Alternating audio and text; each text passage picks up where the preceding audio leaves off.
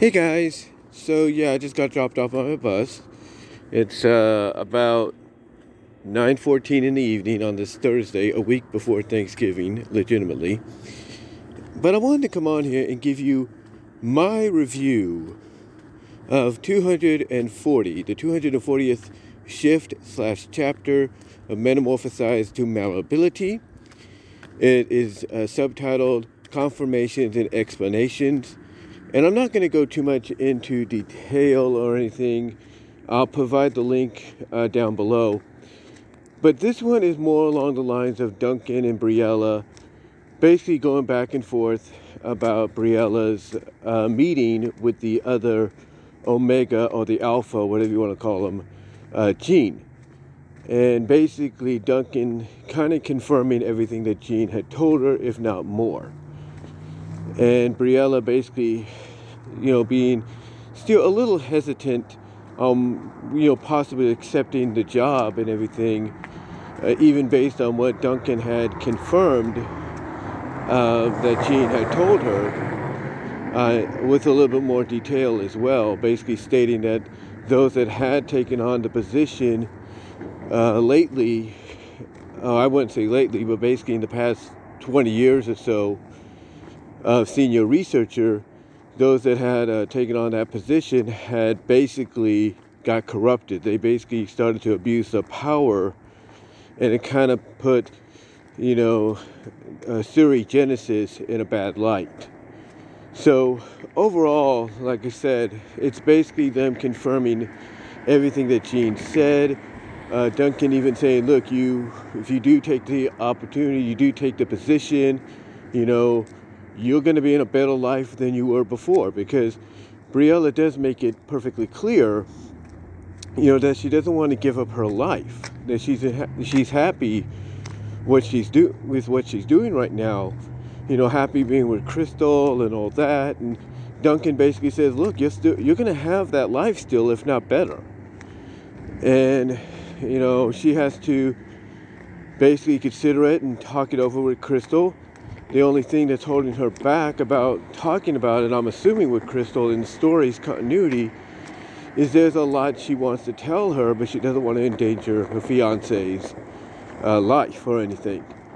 So, long story short, basically she starts to consider maybe potentially taking it, but like I said, she has to talk it over. But she does kid with Duncan on the fact that, hey, if I do take this, you do realize I'll be your boss. I'll be, telling you what to do and stuff. Which Duncan basically says to her, hey, look, I'm cool with that. It would be an honor and a privilege if you do become my boss. So, anyway, the story ends, though, with a very interesting kind of cliffhanger. Now, we know Briella's not going to die or anything because she's basically immortal and all that because of her, shape-shifting abilities. But she does notice that there's this hornet, because basically she disguises herself as a hornet, if you will, when she gets to the Suri Genesis building to kind of meet up with Duncan. And so she forms herself back into one as she's leaving through the air ventilation system. And she notices basically another hornet going past her, but she notices there's something different about it, and she notices it has a gleam to it. So she follows it because she's getting this sense that something doesn't seem right here, because why is there another hornet here? And she goes after it and notices it's mechanical, it's robotic, it's a drone basically, heading in the direction of Duncan and Greta, because Greta is now in the office after Duncan lifted kind of basically the privacy veil that kept the conversation between between Duncan and Briella, mostly between the two of them. But anyway, Briella notices the other hornet, the robotic drone hornet, heading in their direction. So she's able to subdue it basically by changing her form into something more muscular or stronger, But she also notices there's a beeping noise going off, and she sees this is a point of the Hornet's head that got detached. That's, basically making the noise, a beeping noise, which, at the end of the story, Briella pretty much says, "Oh shit," kind of indicating that's probably a bomb. Now, again, I don't think Briella's going to die or anything like that, because she's been through these kind of situations before. But, yeah, let's just say it's going to get interesting before we, get into the furry convention part of the story.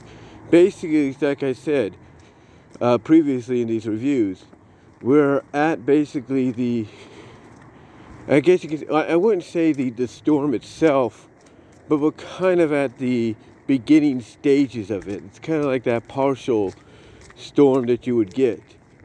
It's kind of a partial storm that you would get before the big, the big storm, the big guy, basically makes their presence known.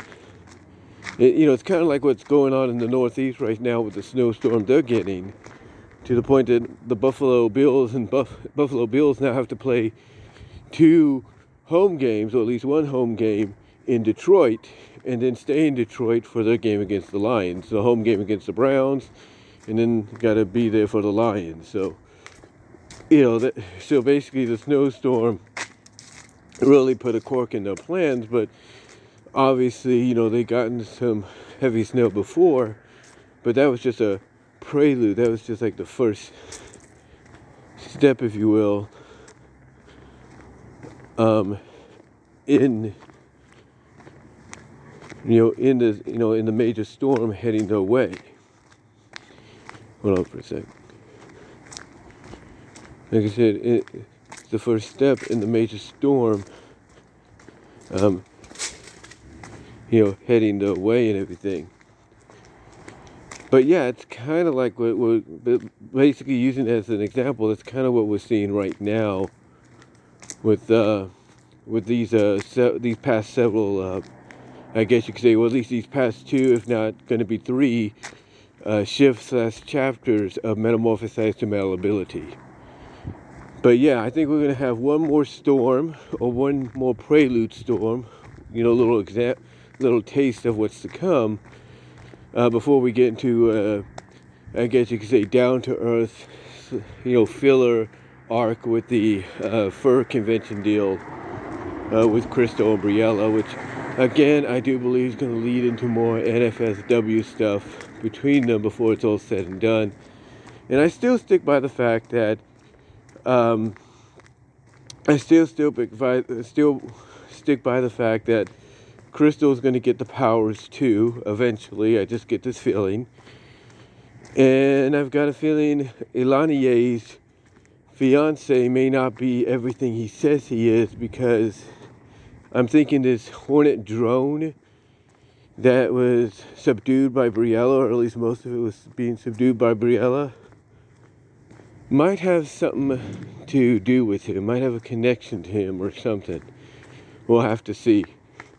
But I still feel there's something up with him that even Elanier doesn't know about.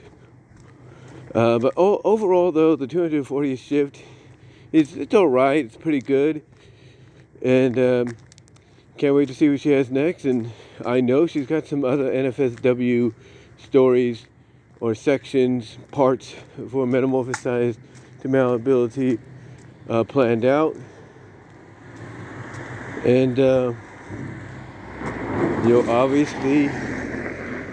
obviously cannot wait to see what those are going to be. So anyway, though, guys, I would highly recommend you check it out.